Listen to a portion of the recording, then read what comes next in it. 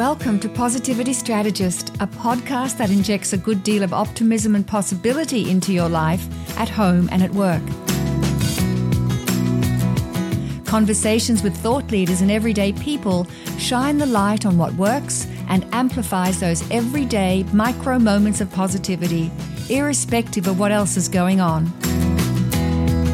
You'll be energized by lots of practical tips, inspiring you to live a truly satisfying and meaningful life. Welcome to Positivity Strategist, and I'm your host, Robin Stratton-Burkessel. I have a question for you. What was your last conversation like? The conversation you remember before you started listening to this episode. It may have been minutes ago or hours ago, or maybe even days ago. So whenever it was, how might you describe that conversation? Was it uplifting and energizing? Was the tone good? Did it go in a direction you both wanted? Or was it just blah, neutral, and nothing special? You know, same old, just going through the motions. Or was it upsetting and negative and left you drained of energy and frustrated and feeling stuck? And I wonder, what are the majority of your conversations like? Is the majority of your conversations, are they worth having? And what percentage of your conversations are worth having? So I'm going to invite you to hold that statistic, that percentage of what percentage of conversations you have are worth having, and we'll circle back to that because I want to introduce you to two women who will help us get clarity around what it takes to have a conversation worth having. They've co-authored a book on it, and the book is entitled Conversations Worth Having, Using Appreciative Inquiry to Fuel Productive and Meaningful Engagement. It's published in May 2018 by Barrett Kohler. And I'm so happy to welcome you two women to Positivity Strategist. Sherry Torres, welcome for the first time. Thank you so much. It is such a joy to be here talking with you today. Thank you. Wonderful, Sherry. Now, Sherry has been working with organizations in every sector to support effective leadership, team excellence, and culture change. And Sherry has trained thousands of trainers and teachers in the use and the practice of appreciative inquiry. And to my second guest today, I'm welcoming for the second time, Jackie Stavros. Welcome. Thank you, Robin. Always a delight to be with you and Sherry. Wonderful. And Jackie was on a previous episode, and you might remember that Jackie's full-time professor of management at the Lawrence Technical University, and she works across all sectors and in a variety of industries in leadership development, strategic planning, organization development, and change using appreciative inquiry and SOAR. SOAR, S-O-A-R, and that, in fact, was the topic of our previous episode. Now, Jackie's presented her research and her work and trained others in appreciative inquiry and the SOAR, change or strategic planning methodology in over 25 countries. And you know what is so magnificent? That this is the second book that Sherry and Jackie have co-authored. And I'd love to know what that means to you both. Jackie, why don't you jump in and say what it is working with Sherry and co-authoring a second book? How has that been so amazing for you? It's amazing in that when I think of the first book we did, when Sherry and I first met, it was dynamic relationships using the power of appreciative inquiry in daily living. And we were developing a relationship focusing on the principles of appreciative inquiry.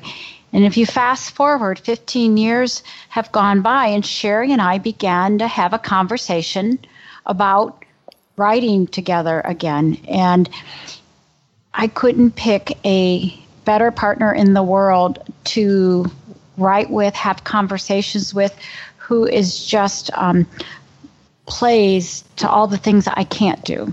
So it's kind of, if you take strengths to strengths, what happened is we magnified into this book Conversations Worth Having. So I feel really honored and blessed that she was up to doing another book. And Sherry, what might you say about working and co-authoring again with Jackie?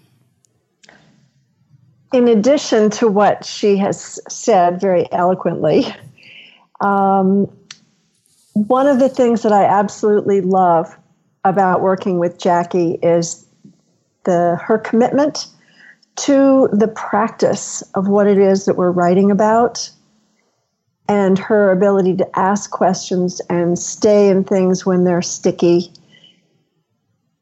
And together we pushed through, in both books, we pushed through a lot of questions and feedback that were very challenging for us. The other thing that I really value, Jackie mentioned briefly the kind of complementarity of our skills. And it really was a perfect match in terms of what was necessary for writing this book. We overlapped in just the right areas, and we each brought the strengths absolutely necessary to create this new book. Wow. And Sherry, how did you come up with the idea to write a book about conversations worth having? We started off to take our most recent book together, the Dynamic Relationships book, and to update it. And when we got into updating it, we realized that we had really evolved in our thinking and the way we worked with clients and the way Jackie taught. There were some different ideas that we wanted to bring forward. And then when we began working with Barrett Kohler, our editor, Steve Parasanti, asked some of the most insightful and amazing questions that made us think really clearly about what is the message that we're trying to convey. We were trying to bring together something that would bring appreciative inquiry to the general public, because we know how powerful this approach can be. And Steve really continued to ask us questions and challenge us to make this simple and easy and direct. And it so helped clarify, I think, both of our thinking and to simplify appreciative inquiry down into something that anyone can pick up and begin practicing to make changes in their personal life and their work life. Yeah, and I think that's very evident. So what a great editor you were blessed with. We were. Yeah, and Jackie, I wondered, is there anything that became clearer to you as you dived into it or dove into it? Is that correct? And you did your research and you came up with the stories about worthwhile conversations. I would say that we thought it was about relationships, and we learned that it was about conversations. And if you think about it, we're having a conversation right now. I had a conversation in my head this morning about how this podcast would go. So conversations are happening just about anywhere, anytime. And I would say writing this book with Sherry is always a very humbling, and it's a very collaborative process. And that at times we engaged in what I would say were some real meaningful conversations until we could have clarity on how do you simply bring appreciative inquiry into your conversations so that it is productive and that people are thriving and flourishing and the engagement is meaningful. Yeah. You say in your book that conversations worth having are appreciative and inquiry-based. I mean, that's foundational. So maybe, Jackie, you could expand on that a little bit. So one of the things our editor, Steve, challenged us with was the simplicity of a framework for conversations. And we looked at the nature of our conversations in general can be appreciative or depreciative. And then they could be inquiry-based or statement-based. So we knew, and in our book we have this matrix, right, in the second chapter that says at least 80% of the time you want or more your conversations to be appreciative and inquiry based. And those are the conversations worth having. And then in the framework, we talk about there's critical conversations, superficial conversations, and how do you move these conversations into appreciative inquiry based conversations. And we also bring up some conversations are destructive. And those conversations, I believe, are the toughest to move. And sometimes you walk away from those conversations or you work really hard to bring them into a conversation worth having. Yeah.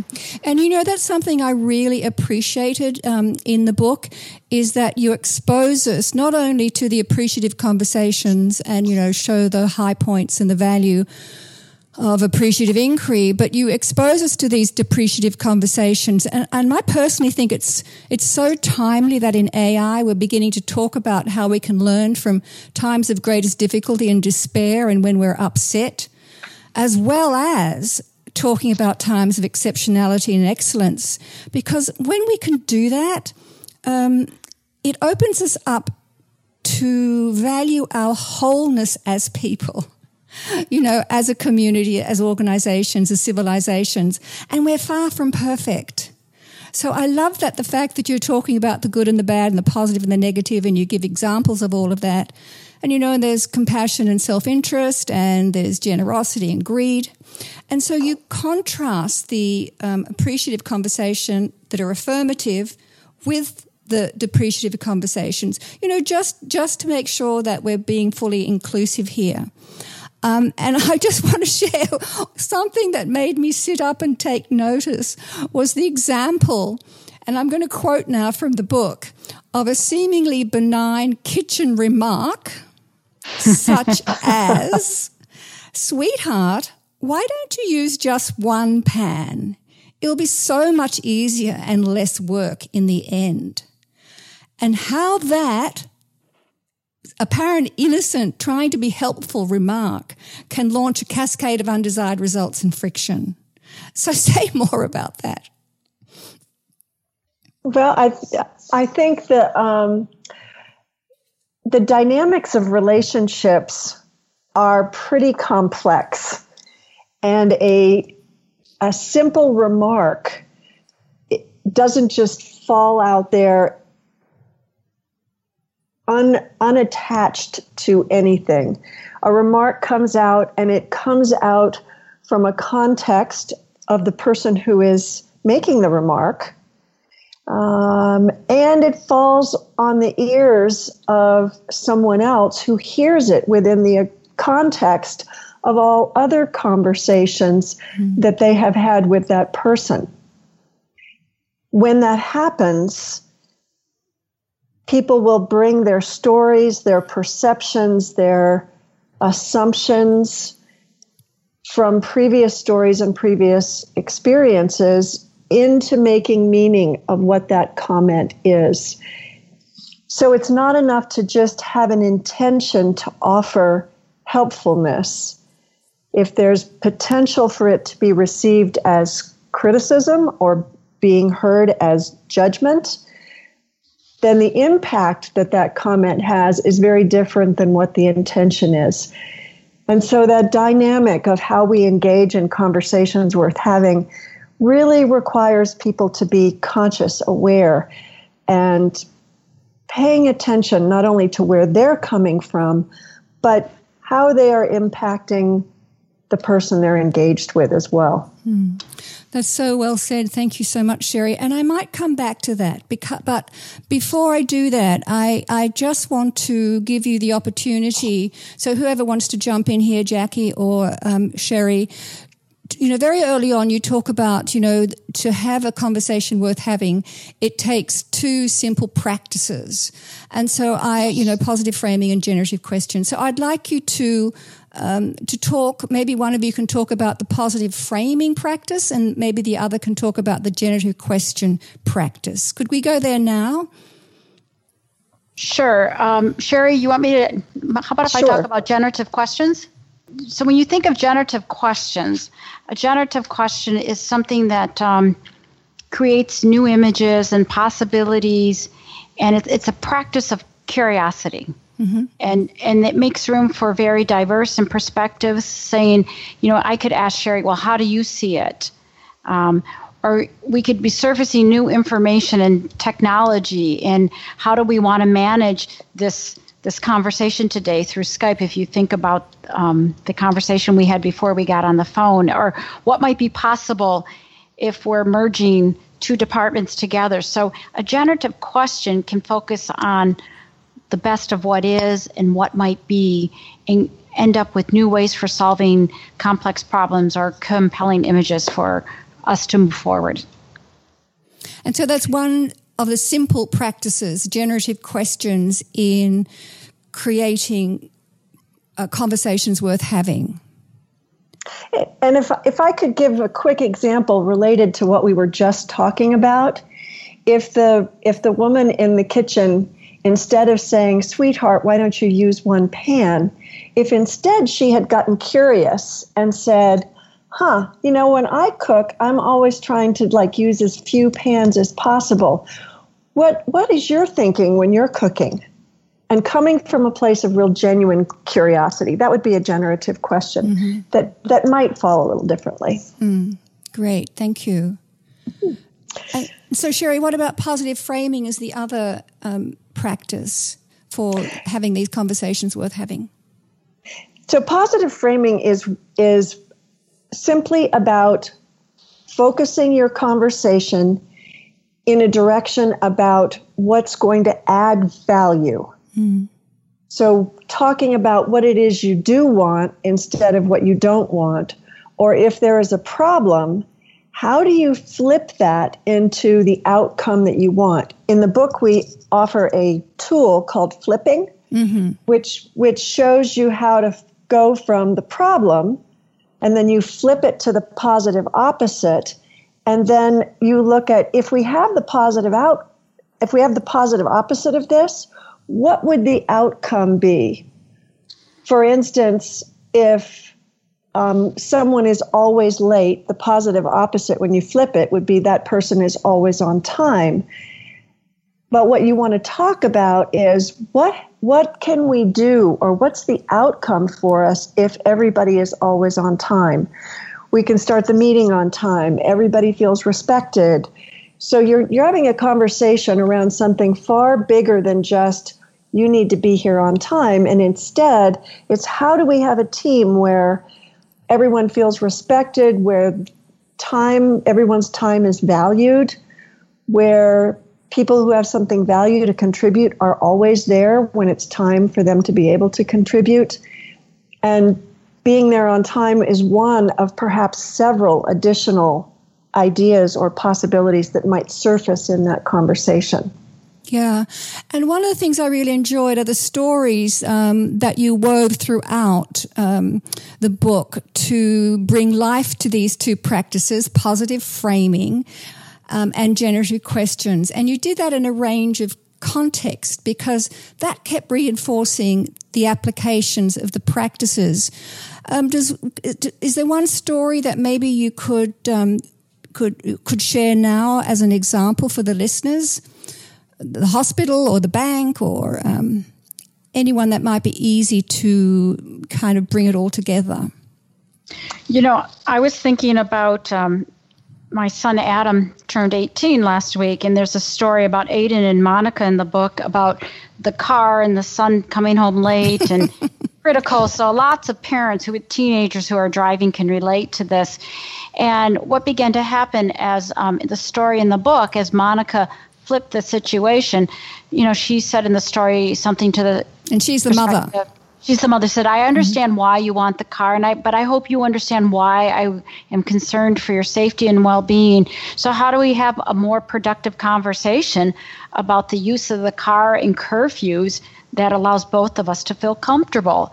And then the conversation unfolds from there. And through writing that story has helped me to be a mother who doesn't worry about her son, but that is concerned about her son and that he understands why and doesn't push back. Mm. Yeah, that's great. Yeah, that's a great example. And I like the fact that you're crossing all these different contexts when you do that. So I I just want to come back to the story about the woman in the kitchen that really impacted me. I have to be honest, I could hear myself. Oh, me too. Me too. I don't cook, so I wouldn't care. All I have to do is clean the pans. Yeah, I end up doing that a lot too, Jackie. I get asked this a lot by people, people that I'm working with, teaching, training, or whatever. And it's always about, how do I deal with negative people?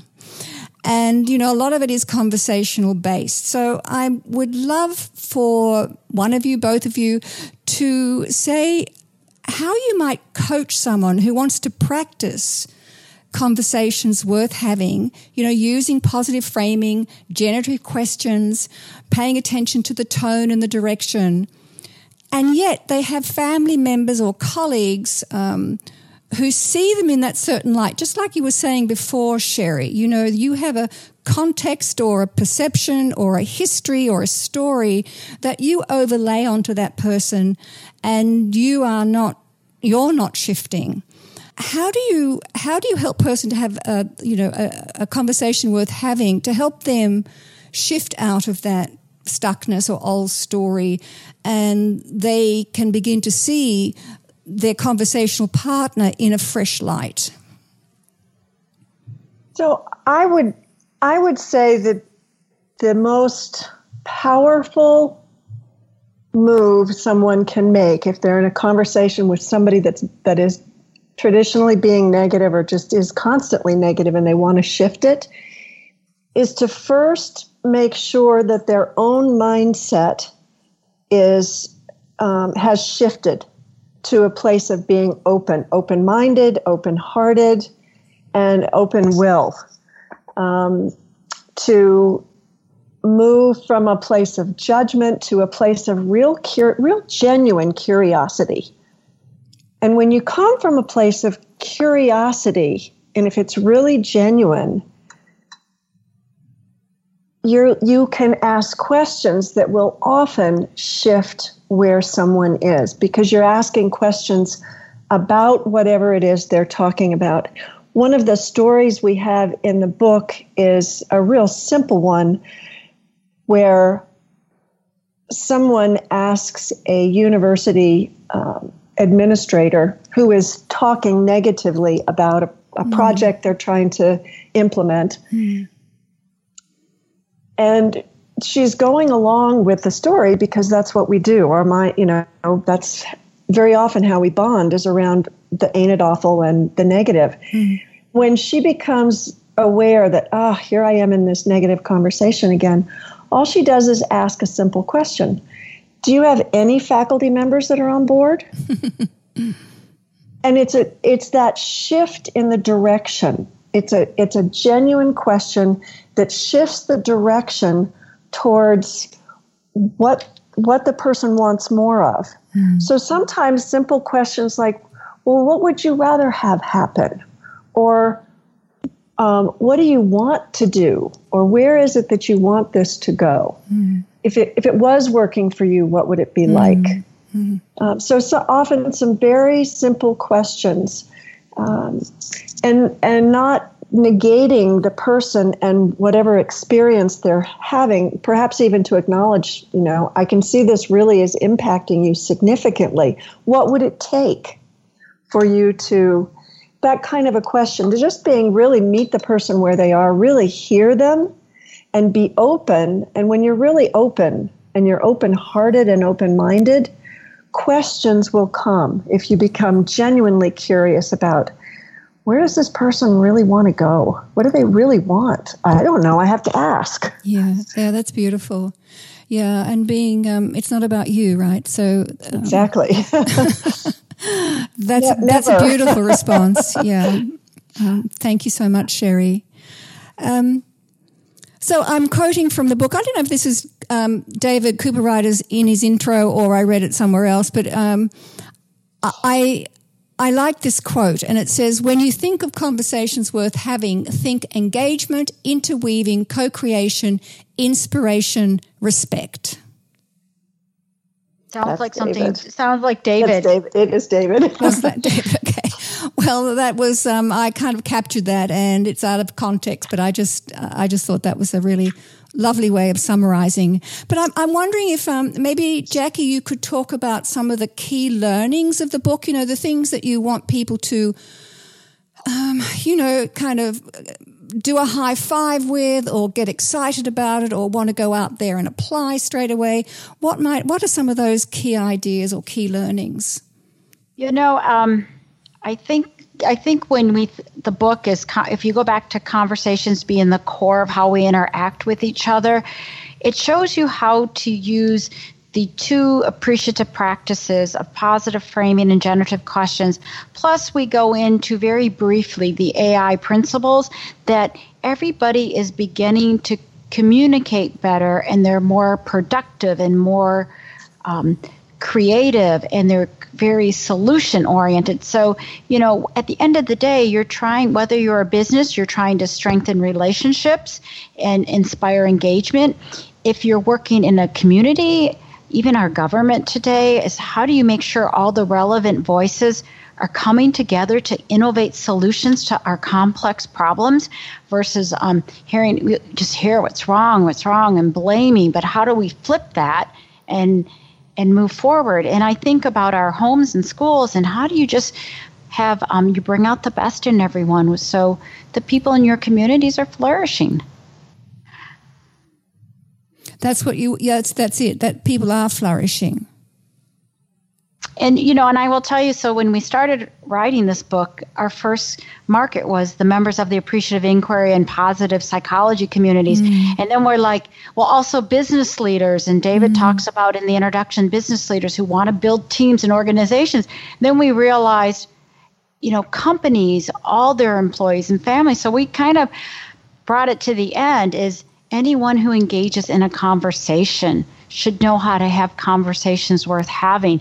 And that title didn't come out to almost near the end of the writing process, so that we had to go back through our manuscript, but it was so easy to weave it and flow it through. But that's what it was about, is conversations that are life-giving. Yeah. Yeah. In fact, you surveyed people, didn't you? Because I think I was on a survey, yeah. And that obviously was the most popular, was it? Or did it? By far. By far, yeah. Well, because we all want them, right? Yeah. So what I was also thinking about, Jackie and Sherry, that when I, summing up the book, you actually talk about some of the key learnings are around, that ideas and words and actions have impact, and to really be so mindful. And again, Sherry, you alluded to that when you were, talking about the woman in the kitchen. Yes. And that is, you just, you don't know. You really do need to be mindful about the impact and how what you're going to say is going to land on somebody else. And that requires such a heightened level of consciousness and self-awareness. It does. And one of the things that's become more apparent to me is the idea that we're never going to get to be all perfect in terms of seeing the world as all positive. And we can't possibly do that because we're not wired that way. And so we should, from the very beginning, not only not try to be perfect, but recognize we're fighting our biological wiring when we try to reframe everything. So to just be okay and let yourself say, oh, I see, my first reaction is to protect myself. That's part of the fight or flight. And then the next reaction is, and this is perfectly safe here, I can have a different conversation because I'm not under attack. Beautiful. That's lovely, yeah. And a second one was around conversations creating images, which in turn create the blueprint for our future. That's an important piece as well, right?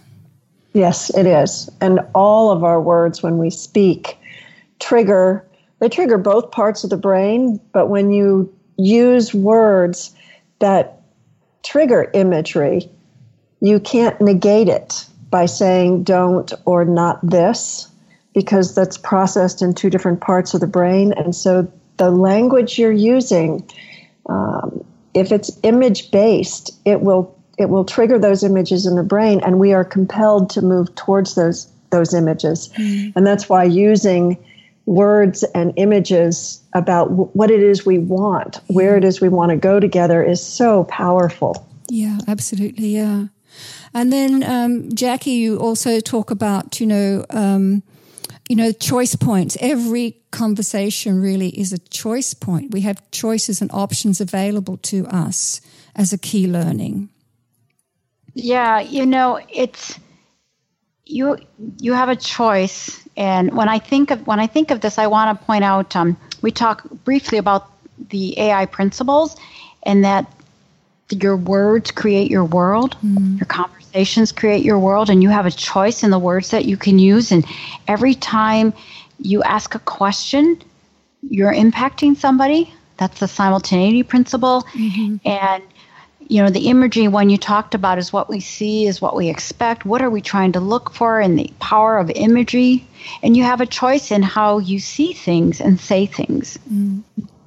Yeah. And I want to say the science, we actually added a chapter in the book that we didn't intend initially to have, that talks about, it feels magical, but we call it, it's not magic, it's science, because there is a lot of science behind this. Oh, absolutely. Yeah. I mean, thank God we know about neuroplasticity, right? Yes, absolutely. And that, we can keep learning and changing. Ooh, that's so good. And my favorite... Yeah, go ahead, Jackie. I was going to say my favorite one is that these types of conversations will add years to your life because they're very healthy and uplifting. Yes. And they're rewiring our brains in lots of ways, so that helps as well, right? And so that comes down to the last fourth key learning that I took away from the book, and that is that, nothing's static, everything is dynamic and fluid. Yeah. Can I just add one thing to that? Please do. Okay, very quickly, I was listening to an NPR program yesterday, and they were interviewing a physicist, Carlo Rovelli, who has written a book called 7 Brief Lessons in Physics. And one of the things that struck me deeply that is so related to this book, Conversations Worth Having, is that physics now has come to the place where the universe is not made up of matter. It's not made up even of just energy. The universe is made up of interactions. And interactions, when it comes to people, is conversations. That's what our universe is made up of. That was very exciting for me. Very exciting, yeah.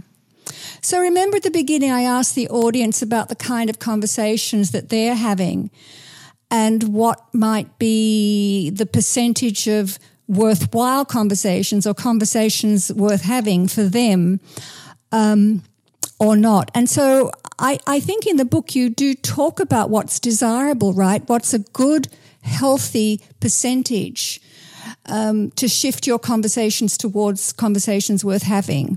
What was that? We use science tells us to follow the 80-20 rule, 80% positive emotions and imagery to 20% negative, that it will support well-being and excellence for people and groups and the organization, the communities. Great. So that's what we should all be striving for. 80% of our conversations are make sure that they're worth having conversations. Yes. That's great. And if you want to find out how to do that, you go out and you buy this book. Because you'll find all the tools and the tips and the practices and the principles and the process in there. It's worth reading. So I wondered if there's anything else you might like to say about your lovely book, both Jackie and Sherry, by way of conclusion, like your experiences, your hopes, your aspirations, or how might you bring our conversation to a close today? I just think that with awareness and daily practice, you're going to be able to make a positive impact on people you have conversations with, and it will change your life, your work, eventually the world that you operate in, and that they have the conversations worth having have the potential to create really long-lasting change. And I would just add, if you do nothing else, practice getting curious and really challenging your own mindset to be open and ask questions. And when you begin to ask questions that move in a positive direction, you will be amazed at how it shifts your relationships and what's possible. And that will just make you want more. Yeah, that's fantastic. Yeah, because it's through our words and in our relationships that we co-construct our being together. So exactly. That's awesome. So I just want to remind people that you'll find links to the book, to both to Sherry and to Jackie, and lots of other goodies on the show notes page of this episode. So if you're listening in and you just wanted to key in, it's positivitystrategist.com/PS93. And that's a shortcut code to go directly to the show notes page where you'll be able to access all these resources. And make sure that you're able to find the link to download or to go and purchase the book. So thank you both very much. It's been so exciting to talk to you about this lovely publication. And I wish you lots and lots of success, but not only you, but I wish everyone who reads it lots of really fantastic conversations going forward. Thank you so much, Robin. I really appreciate your interviewing us. Yes, Robin, you're one of the people we highlight in the acknowledgments because you have been so uplifting through your positive strategist to just keep getting the word out on appreciative inquiry and all the ways to apply it. So thank you for your spirit of generosity and your time. I appreciate that, both of you. Thank you.